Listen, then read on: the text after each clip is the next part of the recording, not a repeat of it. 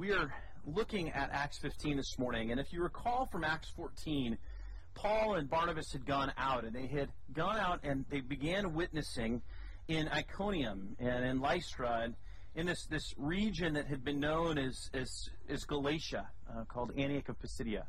And as they were in that region, they began to experience persecution. And we talked about how God uses trials to actually build His church. That there was this idea of persistence and perseverance and proclamation that takes place in how God grows His church. Well, this morning I want us to think about just ourselves for a moment, and I want us to think about, how do you make significant decisions in your life?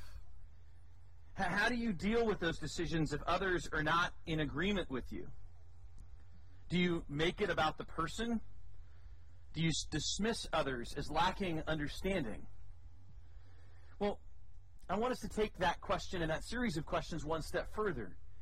How should followers of Christ or spiritual leaders make decisions on doctrinal matters or living out their faith practically when others disagree? You see, truth be told, for many of us, the independence of our culture leaves us feeling strongly about our position without humbly seeking God's wisdom His way and being unified with Christ. And so this morning we're going to actually dive into Acts 15, and we're going to see a picture of how Paul and Barnabas deal with making decisions, dealing with strong or important decisions in matters of doctrine and faith. And we're going to see how they resolve it. And the reality is it becomes a model for the way that we deal in the same way. That God has called us both on matters of faith and practice, and as Christians then matters of living, to actually use this model as a way of being unified with Christ in the decisions that we make. So let's go ahead and read Acts 15 together. We're going to be looking at verses 1 through 12. And this is what it says. It says, "For some men came down from Judea and were teaching the brothers, unless you are circumcised according to the custom of Moses, you cannot be saved. And after Paul and Barnabas had no small dissension and debate with them, Paul and Barnabas and some of the others were appointed to go up to Jerusalem to the apostles and the elders about this question. So being sent on their way by the church, they passed through both Phoenicia and Samaria, describing in detail the conversion of the Gentiles, and brought great joy to all the brothers. When they came to Jerusalem, they were welcomed by the church and the apostles and the elders, and they declared all that God had done with them. But some believers who belonged to the party of the Pharisees rose up and said, 'It is necessary to circumcise them and to order them to keep the law of Moses.' The apostles and the elders were gathered together to consider this matter, and after there had been much debate, Peter stood up and said to them, 'Brothers, you know that in the early days God made a choice among you that by my mouth the Gentiles should hear the word of the gospel and believe. And God, who knows the heart, bore witness to them by giving them the Holy Spirit just as He did to us. And He has made no distinction between us and them, having cleansed their hearts by faith. Now therefore, why are you putting God to the test by placing a yoke on the neck of the disciples that neither our fathers nor we have been able to bear? But we believe that that we will be saved through the grace of the Lord Jesus, just as they will.' And all the assembly fell silent, and they listened to Barnabas and Paul as they related what signs and wonders God had done through them among the Gentiles." Let's pray. Lord God, I pray that you would take your word this morning, that, Lord, that you would implant it on our hearts, that we would hear your word with humility. Father, with your Spirit working in our hearts to hear what you have for us this morning. Father, I pray that you would push me aside and it would be you who brings forth the power of your word. Father, prepare each of our hearts this morning. God, may if there's burdens on our hearts, if there's concerns on our hearts, may we put those at your feet. Lord, if there's sin that we know that we're wrestling, may we just confess that to you and lay that at your feet as well. Lord, we rejoice over your grace, and we desire to be unified with you. in all the things that we do. Father, speak to us now, and we ask this in your name. Amen. At the heart of this passage is the idea that godly biblical counsel is essential to making decisions regarding faith and practice in the unity of Christ.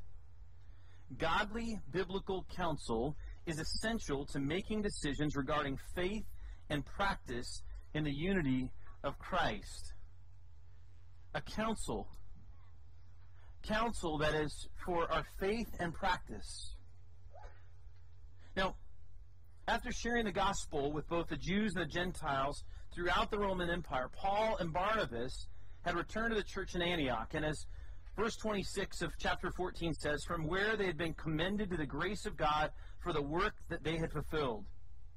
So while Paul and Barnabas are sharing with the church in Antioch, if you recall, they had returned there and they were sharing all that God had done. We're told then in verse 1 that some men came down from Judea and were teaching the brothers, unless you are circumcised according to the custom of Moses, you cannot be saved. Now, basically, this group of men from the Jerusalem church began teaching that faith alone is not enough for salvation, but rather an individual must be circumcised and follow the law of Moses to experience salvation.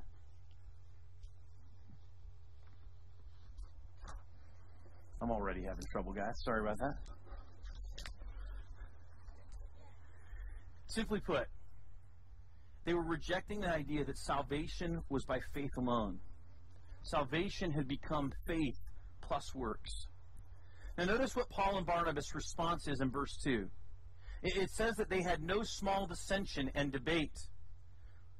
In Greek, that phrase, no small dissension, is in the absolute negative form, and it literally can be translated as no small uproar. This was a heated argument with those men on the issue of salvation through faith alone. This wasn't just a, let's have a discussion. This was a strong, heated discussion. And David Guzik puts it well when he says, in this, Paul and Barnabas show the hearts of true shepherds, to confront and dispute with those who insist on promoting false doctrines in the church. They couldn't just agree to disagree on this issue because it was at the core of what it meant to be a follower of Christ. So how do Paul and Barnabas then go about resolving this issue? Rather than continuing to argue and allow false teaching to create division in the church, they're sent to the apostles and elders in Jerusalem. And so when making decisions or dealing with disagreement on matters of faith and practice, we see two things. When making decisions or dealing with disagreement on matters of faith and practice, the first is that we're to seek godly counsel. We're to seek godly counsel. Verse 2 says, Paul and Barnabas and some of the others were appointed to go up to Jerusalem to the apostles and the elders about this question. Now, Paul and Barnabas were godly men, appointed for the work of bringing the gospel. They knew it. But rather than continue to debate where there was continued disagreement, they went up and they sought counsel from the apostles and elders at the true church of Jerusalem. See, one of the reasons for plurality of elders in leading Christ's church is to actually prevent false teaching and provide accountability to one another.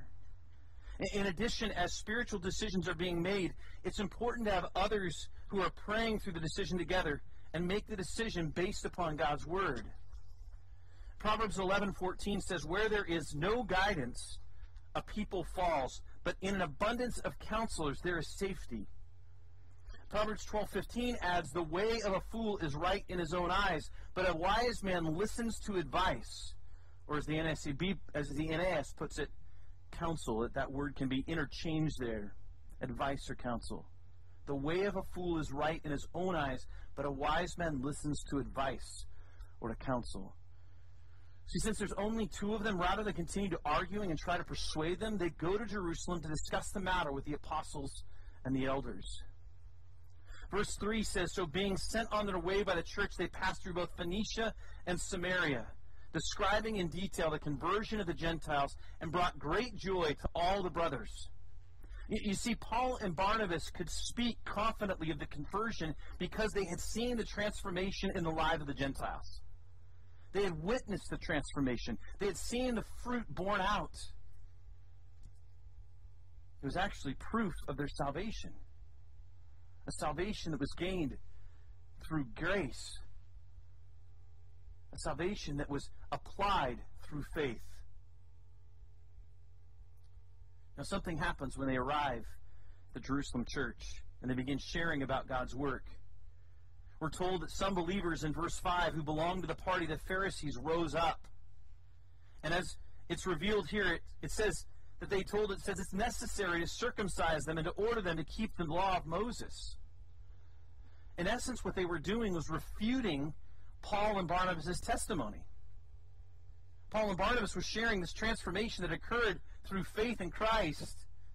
And these Pharisees are actually refuting it. They're saying, no, they can't really be saved. It's faith plus works. They still believed that they were declared innocent by God by following the law of Moses, not simply through faith. Notice how the apostles then respond. They go and they seek counsel, but it's not just that they seek counsel, it's that they study God's word. They study God's word. It says the apostles and elders came together to look into this matter. Now that word matter in Greek is logos, and it can be translated directly as spoken doctrine or teaching, the word. When we make decisions or have disagreement over our faith, we need to seek godly counsel and study his word. It's that simple. That's what he's calling us to do. Now, part of that seeking counsel is not just going to people that we know immediately are going to have the same opinion, right? We're good at that. We're good at finding people who will side with us. We need people in our lives who tell us the truth. And those people are people that we have grown to trust, that are committed to the truth first. That's why we're told in Scripture that the wounds of a righteous friend can be trusted. Because when a righteous friend tells us the truth, there are times it's going to hurt. There are times that we're not going to like what's being said. And when we understand that God has already made a provision for that, where he says, listen, the wounds of a righteous friend can be trusted, we need to actually receive the counsel of what's being said without turning back and saying, this person doesn't like me, they hate me, they're against me, they're not for me. As elders, when Kelly and I meet together in the past, when Ben was a part of that, we have very direct and candid conversations. The thing that unifies us is Jesus. And the centrality to those decisions is God's word. And from God's word, we're able to seek counsel and understand that it is his Spirit leading.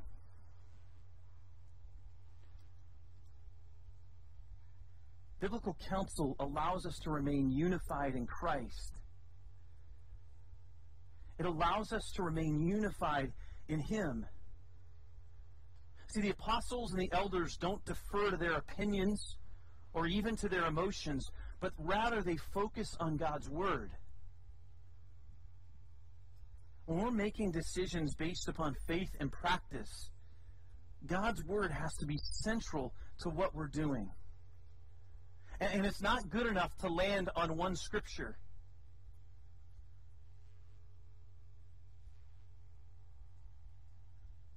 God says that we're to be taught the whole counsel of God.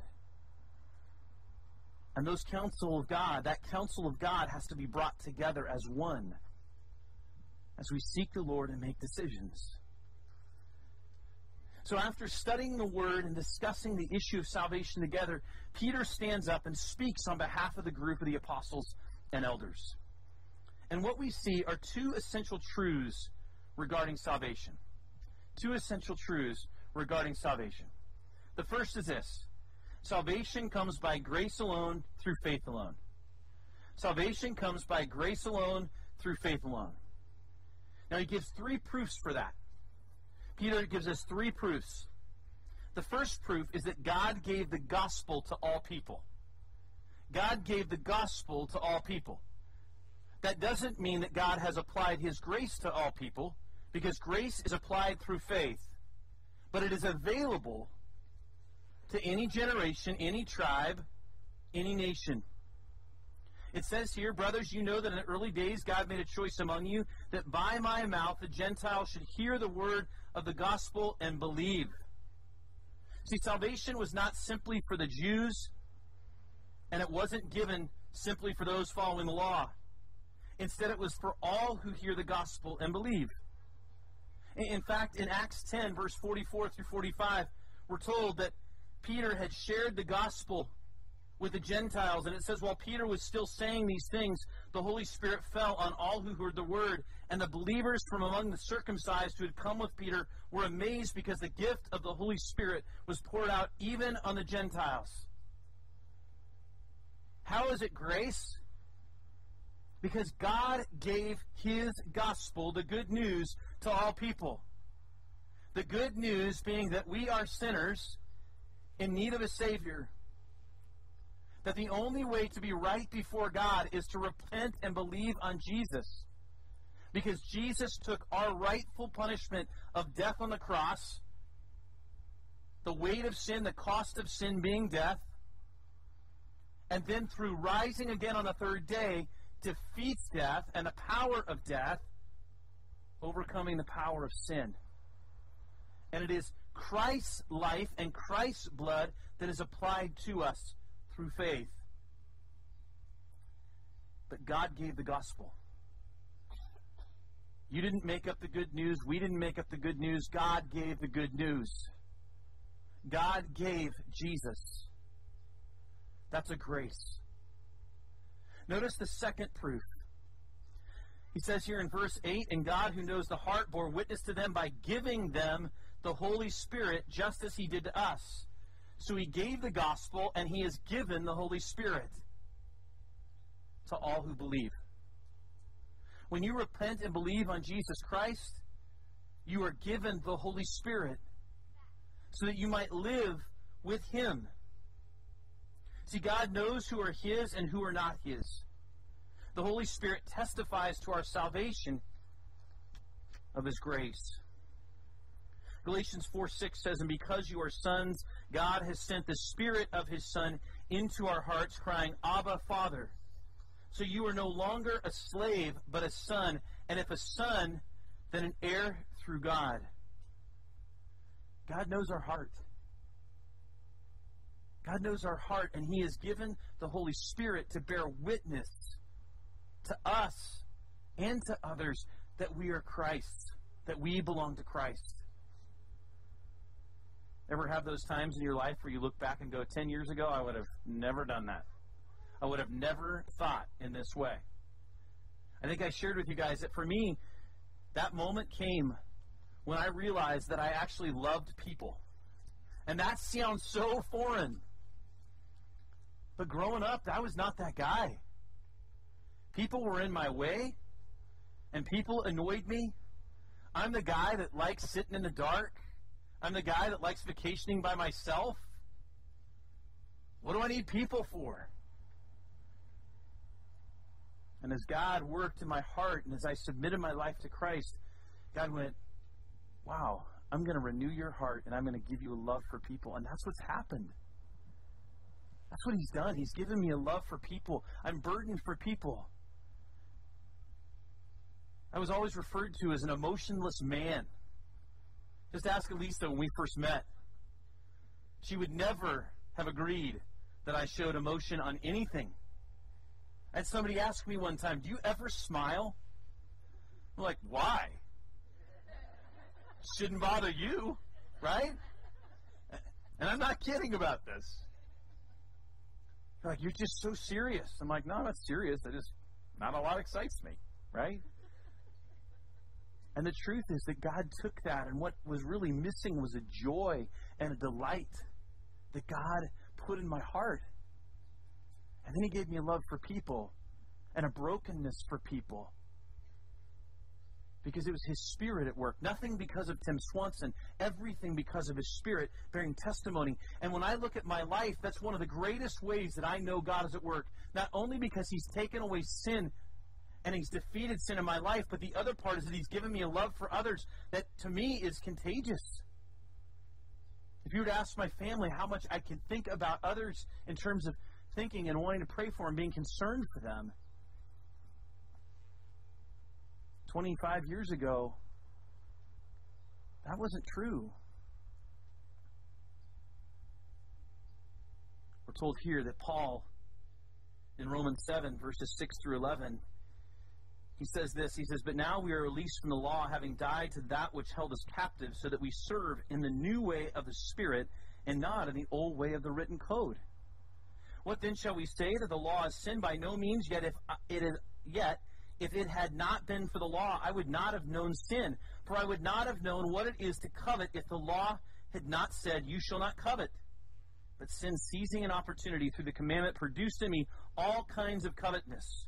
For apart from the law, sin lies dead. I was once alive apart from the law, but when the commandment came, sin came alive, and I died. The very commandment that promised life proved to be death in me. For sin, seizing an opportunity through the commandment, deceived me, and through it killed me." What was Paul saying?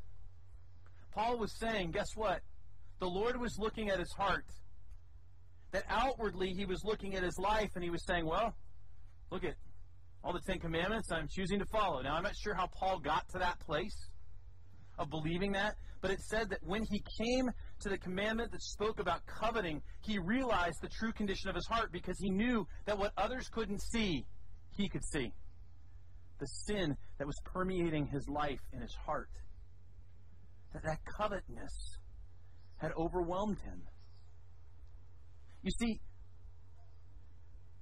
the law was designed to show us that we need something other than ourselves. The 10 Commandments were designed to show us that we can't live righteously. It was supposed to be frustrating. Living by the law is supposed to frustrate you. It's supposed to make you feel as if you're a failure. It's designed to show you that you can't live perfectly apart from someone else. That the only way to live righteously and perfectly is through Jesus. God has laid out for us a perfect standard, because He is a perfect and holy God. And so when we look at God's standard for living, the only way that we can live according to His standard is through Him, through His Son Jesus. It's the only way. Now look at the third proof that's given here. The first is that God gave the gospel to all.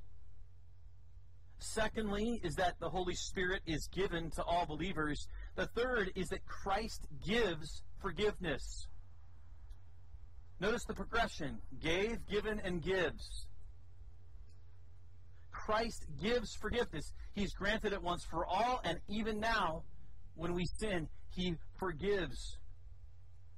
And He gives forgiveness of sin through faith in Him. So Christ gives forgiveness of sin through faith in Him. That's the third proof. It says in verse 9, "And God," or He, "made no distinction between us and them, having cleansed their hearts by faith." It wasn't cleansed by good works. It was cleansed by faith. See, forgiveness cannot be earned,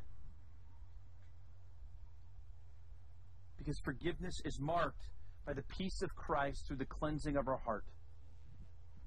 And the only way for our heart to be cleansed is through Jesus. And the only way for Jesus' grace to be applied is through faith.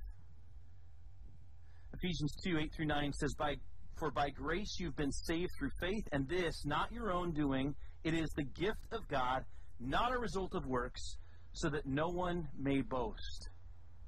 That's an awesome thing. God is the giver. He's the one that gave, has given, and continues to give. It's a grace that continues. Now, in verses 10 through 11, it says, "Now, therefore, why are you putting God to the test by placing a yoke on the neck of the disciples that neither our fathers nor we have been able to bear? But we believe that we will be saved through the grace of the Lord Jesus, just as they will." Now, this is what's unique. We just talked a minute ago about how the law shows us our sin. For it says, "For by works of the law no human being will be justified in his sight, since through the law comes knowledge of sin." It's through the law that we understand the power and hopelessness of our own sin. But the kicker on this is Peter's nice little statement to these guys. He says this. He says, in essence, I want you to take note, guys, because they're going to actually be saved through grace, and we're going to be saved through grace just as they will. So your smugness and self-righteousness, guess what? I just want you to know that the drunkards and the idolaters and the people who are immoral and the liars and cheats, you're going to be saved the exact same way because your sin is no better. That's the beauty of it. And that's the beauty of His grace. See, instead of allowing the law to show them their sin, the Pharisees added to it and then said that faith was not completed until the law had been followed. Their own self-righteousness was the barrier to salvation, the barrier to His grace. And what Christ has come and said is, listen, it's not for you to make the law or to make more laws. Rather, it is for you to submit and surrender to me. There is nothing that you can do that makes you righteous in front and in the presence of a holy God. It is only Christ who makes you righteous. And it is only a grace that is applied through faith. Well, here's the second truth that we see. The first is grace alone through faith alone. The second is unity with Christ and His truth must be our priority in and over all relationships. Unity with Christ and His truth must be our priority in and over all relationships. Verse 12 says, all the people kept silent, and they were listening to Barnabas and Paul as they were relating what signs and wonders God had done through them among the Gentiles. Here's the point. This is a non-negotiable. What he was saying here is, you don't get the freedom to look at this essential doctrine of faith and say, we can agree to disagree. We don't get that freedom. He says this is one that you fight for.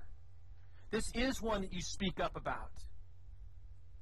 This is one that you stand firm on, that you don't allow to slide. This is one that you hold to. That unity with Christ and His truth must be our priority in and over all relationships. Our focus has to be on unity with Christ. This is where we love the individual more than we love the relationship. We love the individual more than we love the relationship. It means that when we hear the gospel falsely proclaimed, that God has called us to stand up and to rightly proclaim it. And that can be uncomfortable.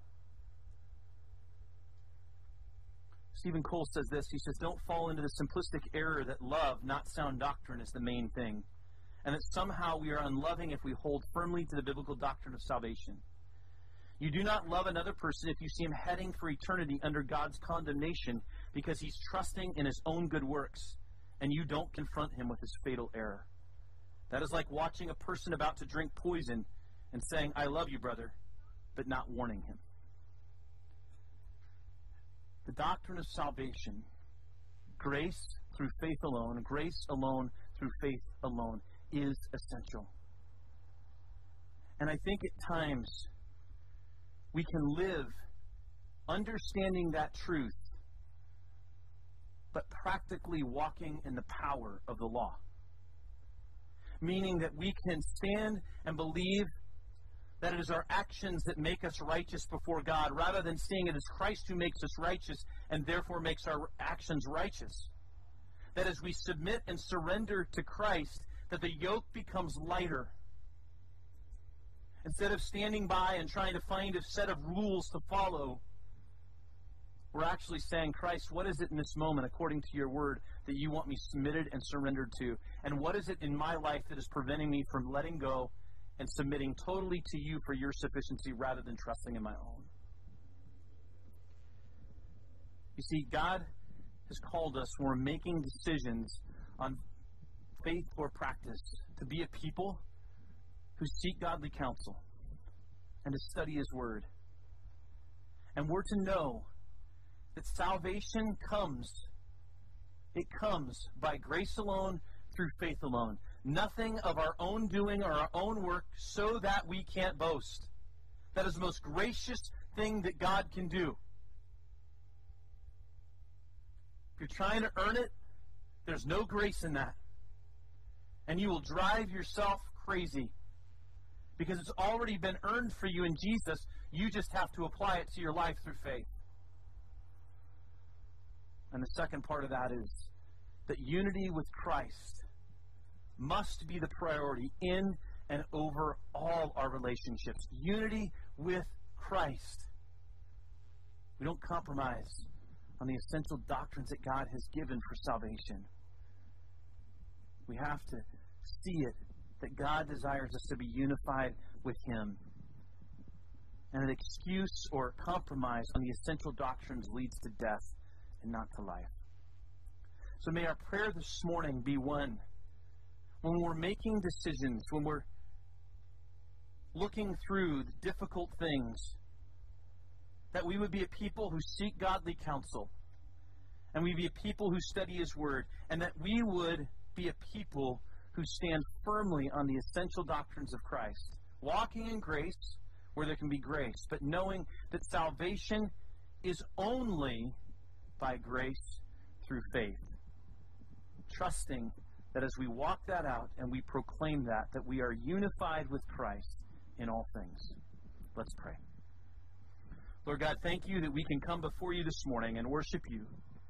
Thank you for the power of your word, knowing that as we are a people of you, that we would take this seriously, God.